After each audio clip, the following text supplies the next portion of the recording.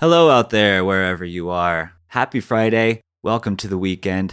You are listening to the Tangle Podcast. This is the voice of your friendly neighborhood producer, Trevor Eichhorn. Just wanted to drop in and preface today's episode. As many of the more observant and diligent among you noticed and wrote into us about, Monday, Indigenous Peoples Day, you had a newsletter, but not a podcast. Thank you for your patience in this, a little scheduling complication around the holiday, but we wanted to give you the content that you're owed. So here we are on the Friday feed, giving you Monday's newsletter. I'll let Isaac take it away. From executive producer Isaac Saul, this is Tangle.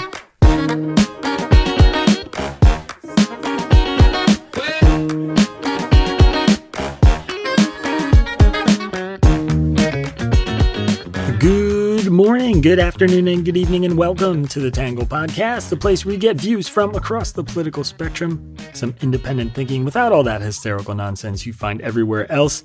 I'm your host, Isaac Saul, and on today's episode, we're going to be talking about President Biden's marijuana pardons. He made a pretty big splash on Thursday, right before we headed into the weekend. Before we do, though, we have a correction from Friday's midterm primer.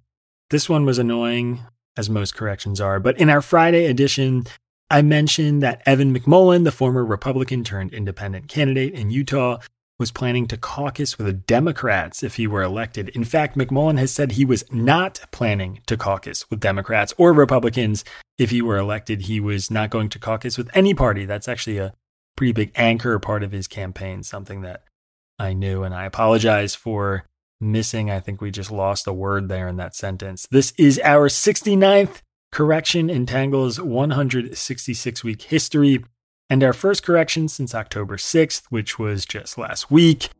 I track corrections and place them at the top of the newsletter in an effort to maximize transparency with our readers. All right, that is it for our correction, which brings us to our quick hits for the day.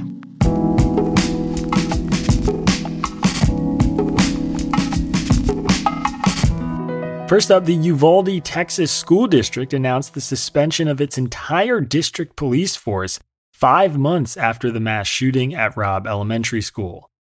Number 2, a bridge connecting the Crimean Peninsula with mainland Russia was damaged and partially collapsed after a blast analysts believe was coordinated by the Ukrainian intelligence service.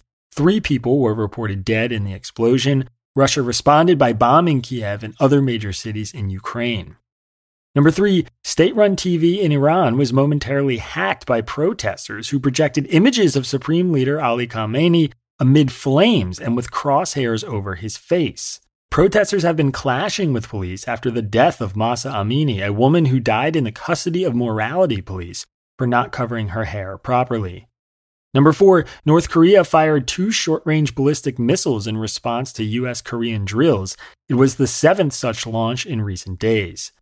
Number 5, New York City Mayor Eric Adams declared a state of emergency over the approximately 17,000 asylum seekers who have been bused to the city from border states. Adams hopes the declaration will allow the city to build emergency response and relief centers.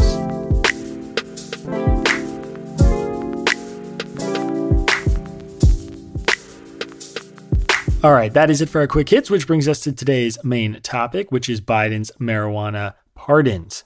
On Thursday, in a surprise announcement, President Biden pardoned thousands of people convicted of marijuana possession. He also announced a plan to review whether cannabis should continue to be in the same legal category as drugs like heroin and LSD.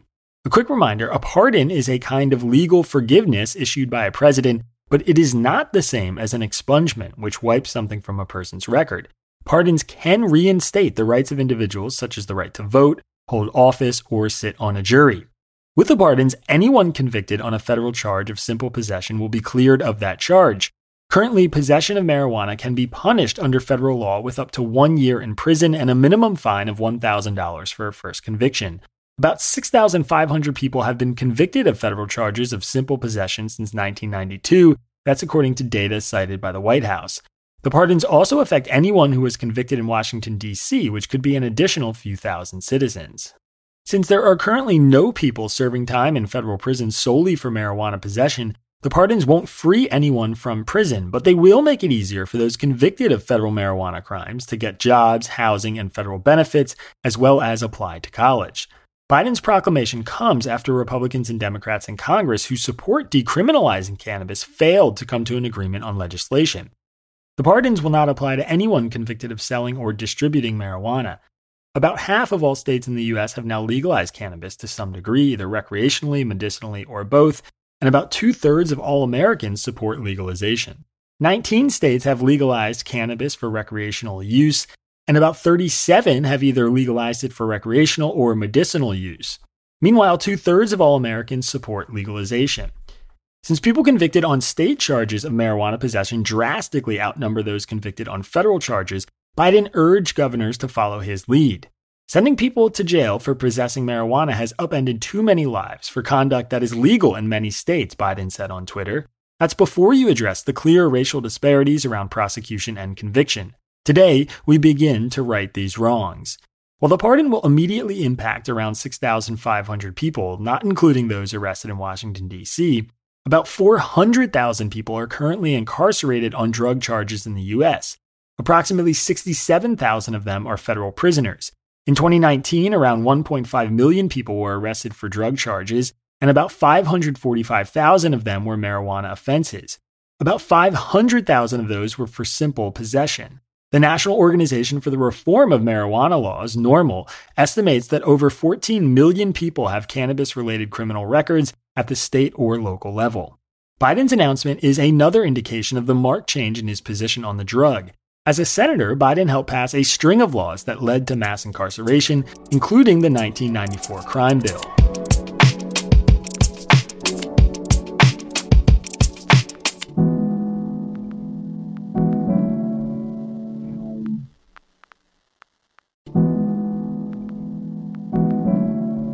The right is divided on the move, with some warning it will worsen crime and others saying it will have a modest effect at best. Some argue that with crime soaring, Biden is sending the wrong signal on drug use. Others say Biden is reminding Republicans he can still flex his power even if he loses Congress. In the Wall Street Journal, William Bennett and Seth Leibsohn argued that the pardons will drive crime higher. If President Biden had really wanted to do something about the problems facing our cities and states, rising crime, addiction, and overdose deaths, he might have done something to prevent illegal drug use, they said. Instead, he chose to minimize the dangers of drug use by granting pardons for criminals convicted of marijuana possession under federal law. In doing so, Mr. Biden has sent the country the wrong signal at the wrong time. At best, the claim that the federal government is upending lives for simple pot possession is a straw man. At worst, it's dishonest. White House officials claim the policy will affect 6,500 people with marijuana possession convictions reaching back to 1992. But even they had to admit on Friday that no one is currently serving time in federal prison solely for the crime of simple marijuana possession. The Biden administration is wrong if it thinks the federal government has been overreacting to illegal marijuana use. In fact, it is underreacting. Illegal drug use is a catalyst for crime, which has been rising even as states around the country have liberalized their marijuana laws. The president should use his bully pulpit to prevent illegal drug use, not excuse it, they said. Marijuana isn't the benign, non-addictive cure-all it is often held out to be. As the Journal's Alicia Finley put it in a June column, a study last year found that young people with such mood disorders as depressions who were also addicted to pot were 3 times more likely to commit self-harm and die of homicide, often after initiating violence, than those who weren't. That's bad news. In Reason magazine, Jacob Sullum called them long overdue, but said they will have a modest impact. His blanket pardon for low-level marijuana offenders, while long overdue, will affect a small percentage of people with federal drug records, Sullum wrote. Without new legislation, marijuana use will remain a crime under federal law, as will growing and selling marijuana. And while rescheduling marijuana will make medical research easier, it will not make cannabis legally available to patients unless and until the Food and Drug Administration approves specific products as safe and effective. Biden's concern about the ancillary penalties associated with marijuana convictions and the racially disproportionate impact of the war on weed is welcome. So is his willingness to use his plenary clemency powers to address those problems. But nearly all low-level marijuana cases are prosecuted under state law, and his pardons will have no impact on those, Sullum said. Biden urged governors to pardon simple state marijuana possession offenses, which would have a much broader effect but depends on their discretion. The moral logic of Biden's distinction between simple possession and other marijuana offenses is hard to follow. He says using marijuana should not be treated as a crime. If so, how can helping people use marijuana justify sending anyone to prison? And why should people convicted of assisting cannabis consumption be saddled with felony records for the rest of their lives?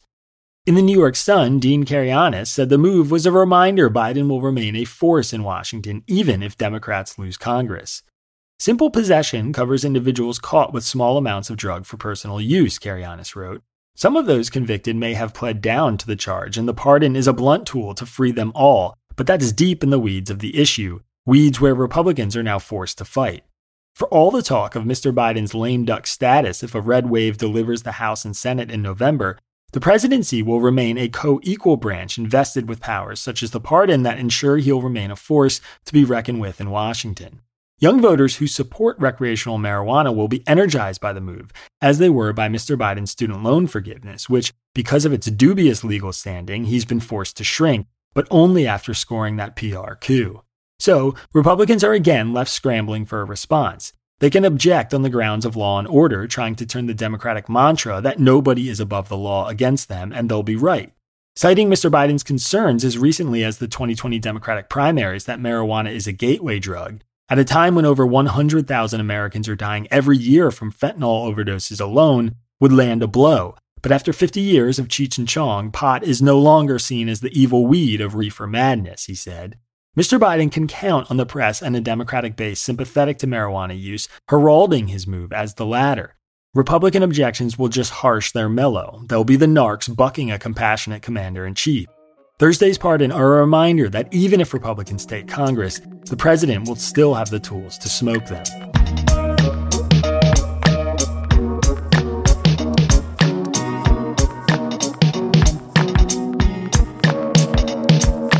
All right, that is it for what the right is saying, which brings us to what the left is saying.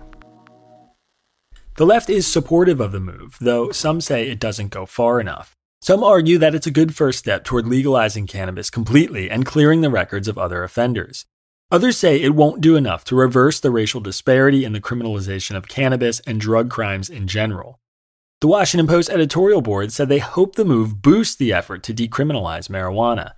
It is not hard to detect the political calculation behind a decision likely to appeal to and motivate the young voters who could be key to Democrats winning. Yet it was also the right thing to do. Simple marijuana possession does not pose a serious threat to public safety, and users should not be hauled into the criminal justice system, the board said. In addition to his pardons of thousands of people with federal misdemeanor convictions for simple possession, not sale or distribution of marijuana, Mr. Biden offered a review of whether marijuana should continue to be classified as a Schedule I substance, the same category as heroin and LSD. Opinion polls show that majorities of Americans favor releasing people in prison solely on marijuana-related charges and legalizing marijuana for medical and recreational use, the board said. States have taken notice. 19 states and Washington, D.C. have legalized marijuana for adult recreational use, and 38 have legalized it for medical use. 5 states, including Maryland, have legalization measures on their November ballots. Marijuana use is a public health challenge that the criminal justice system cannot solve and should not be asked to. We hope Mr. Biden's move advances the shift away from criminalization. In MSNBC, Nayyera Huck said the move doesn't undo racist drug arrest disparities. In 1 year, only 92 people were sentenced in federal prison for marijuana possession. The vast majority of drug-related federal prosecutions are for sale or trafficking, which has yet to be addressed, Huck said. Most people arrested for pot aren't taken in by federal agents, so policing and economic disparities remain highly localized issues. According to the American Civil Liberties Union, local police make more arrests for marijuana than for all other violent crimes combined. At the county level, in this era of booming marijuana businesses, black people are still nearly 50 times more likely to be arrested than white people for marijuana-related crime. Here is the buzzkill about Biden's limited federal action and review period. It promises a future where marijuana use is normalized and regulated, where weed is a commodity bought and sold like any other, Huck wrote. But there is no suggestion of leveling the playing field by providing restitution for time spent in prison or helping minority communities grow legitimate cannabis businesses. Democrats in the Senate unveiled their wholesale marijuana reform approach in July, but the bill is on a long list behind other progressive priorities, such as voting rights and abortion protections. Presidential pardons don't correct the racial inequity of drug enforcement policy or the emerging imbalance where 81% of legal marijuana business owners are white. In Rolling Stone, Miles Klee noted that conservatives are hardly phoning in their dissatisfaction with the announcement. Perhaps because the nation overwhelmingly believes that cannabis should be legal and the issue doesn't stoke the culture war like matters of race, gender, and sexuality, the right-wing outrage machine had a mostly quiet reaction to these executive orders, Klee said. Indeed, over the past year or so, several high-profile Republicans have actively pushed similar efforts. In May of 2021, Representative Dave Joyce and Representative Don Young of Ohio and Alaska proposed to take cannabis off the federal list of controlled substances. And last November, Representative Nancy Mace of South Carolina introduced a bill to decriminalize and regulate pot. The extreme conservatives who did take a stab at condemning Dank Brandon could barely muster a reason to be angry, Klee said. Senator Tom Cotton and Newsweek's right-wing opinion editor Josh Hammer both took the line that many of the pardons were going to violent criminals who had pled down from much more serious charges.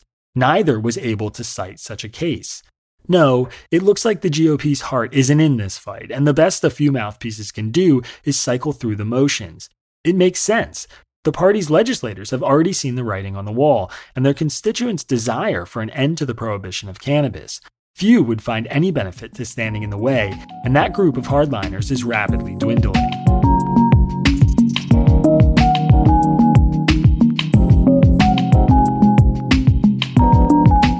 All right, that is it for the left and the right's take, which brings us to my take.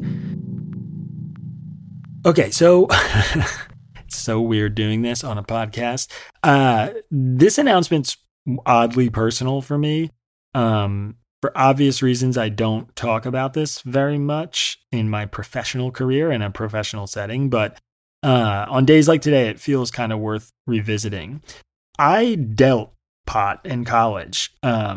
I started smoking in my late teens, and when I was a sophomore in college and I was just becoming self-sufficient, a smoking buddy of mine offered to supply me with large quantities of weed I could sell to my friends. At the time, it felt like a pretty obvious arrangement. I was already buying pot regularly, and now I could sell it to people I knew, simultaneously becoming, the cool guy who always had weed, while also making way more money more easily than I could make working a landscaping job or my student newspaper job. Of course, the idiocy of it all wasn't obvious to me then, but I snapped to attention after an acquaintance of mine got busted during one of those routine cops crash college party night, and I immediately swore off selling ever again after spending about a year, in the game on a college campus. It took a couple more years and a stint of sobriety in a yeshiva right after college for me to realize I was actually happier and healthier and more productive when I wasn't smoking weed all the time.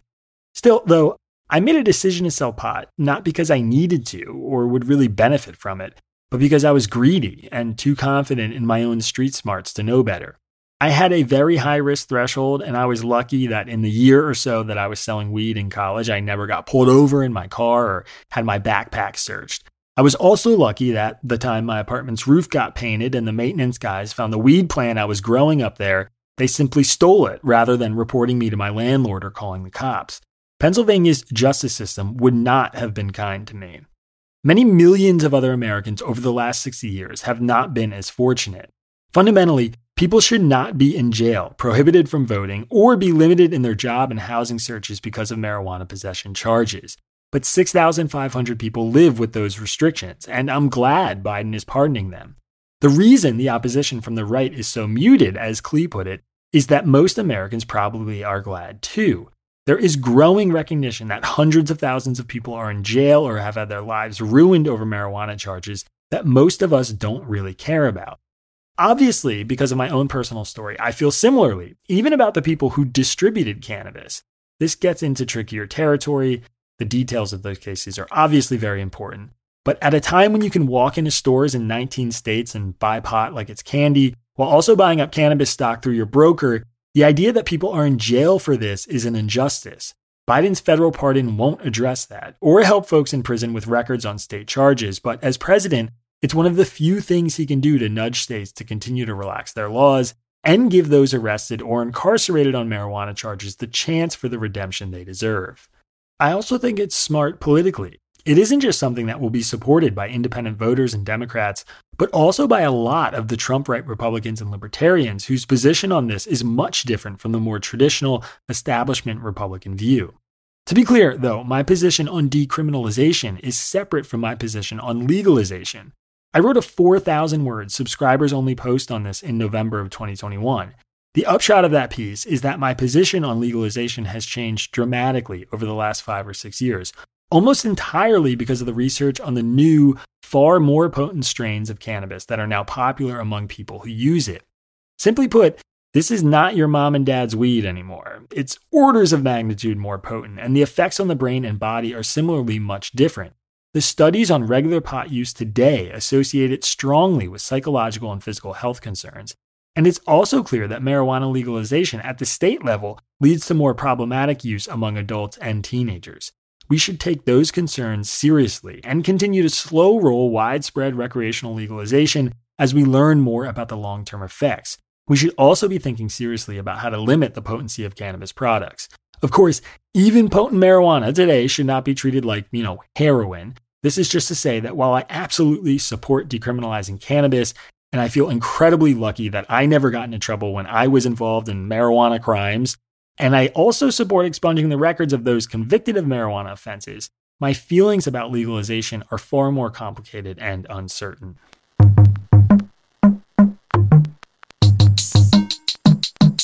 All right, that is it for my take. That brings us to your questions answered. This one is from Emily in Ohio. Emily said, I live in Ohio and I'm doing my research on our Senate candidates before the midterms. Something that stands out to me is the fact that J.D. Vance has primarily lived outside of Ohio until recently when he moved back in 2018 or 2019, while Tim Ryan has lived here his whole life. Residency requirements for running for Senate seem minimal. If this person is supposed to be representing me and my state, shouldn't they have lived there for longer than during the time of the election? What are your thoughts? So honestly, it doesn't bother me that much. I was born in Trenton, New Jersey, and I lived in Hamilton until I was 5. Then I lived right across the river in Yardley, Pennsylvania from the age of 5 to 18 before moving to Pittsburgh for college. And then I lived in New York for about a decade. Now I'm back in Philadelphia. If I wanted, I think I'm perfectly qualified, just from a residency standpoint, to run for office in either New York if I move back tomorrow, or Philadelphia, and maybe even in a few places in New Jersey along the Delaware River. I know those states intimately, and I think I have a very good grasp of their issues and the concerns of their constituents there. I also think having experience living in multiple places is a strength. To me, that's a good thing. For instance, my personal experience can let me see things like how terrible New York City's parking rules and regulations are compared to Philadelphia's, while it also shows me how bad Philadelphia's public transportation system is compared to New York City's. If I were J.D. Vance, I'd emphasize the strengths and weaknesses of Ohio that I've learned by spending time in other places. I'd frame it as an asset, not a weakness, and I think I'd be right to. On the flip side, of course, carpetbagging has a negative connotation for a reason. We have seen politicians seek political office in places where they have no connection simply because they viewed it as an opportunity to get elected. That, I believe, should be rejected because serving constituents requires understanding the environment that they live in. Still, I think Vance's Ohio credentials are plenty, and even though Ryan may have spent more time there, I think Vance is well above the minimal threshold of Ohioan to be running for Senate.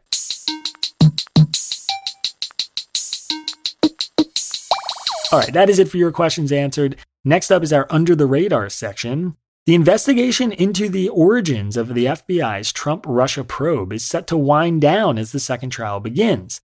In this trial, Special Counsel John Durham is expected to testify about the role a Washington, D.C.-based analyst named Igor Danchenko played in the spreading of an opposition dossier about Trump. Danchenko has been charged on 5 counts of making false statements to the FBI about where he got his information. Throughout his 3-year inquiry, Mr. Durham's office has attempted to build the case that allies of Hillary Clinton intentionally provided the FBI with inaccurate and damaging information about Trump and Russia to damage his campaign. The Wall Street Journal has the story, and there's a link to it in today's episode description.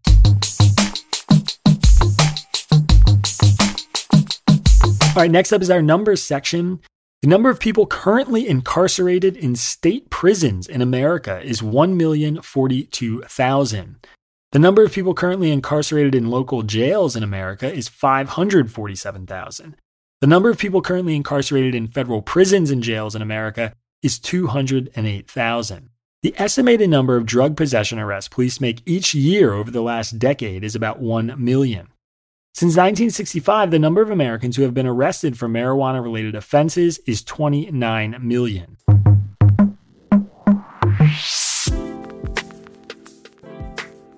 All right, that is it for our numbers section. Last but not least, our Have a Nice Day story. At 86 years old, Toshisuke Kanazawa just became the oldest person to compete in a Japanese bodybuilding competition. Kanazawa took part in the 68th edition of the Men's Bodybuilding Championships in Osaka, breaking his own record for oldest competitor. "I'm grateful for just being able to participate," he said. "I hope I can reach the hearts of others when they see me take on a challenge, even in old age." He started bodybuilding at the age of 20 and won the Japanese championships for the first time when he was 24. After the competition, he told reporters he wanted to compete until he was 90. "And I'd like to set myself as an example to the other grandpas and grandmas in the world by living healthy until 100, he said. The Mainichi newspaper has the story, and there's a link to it in today's episode description.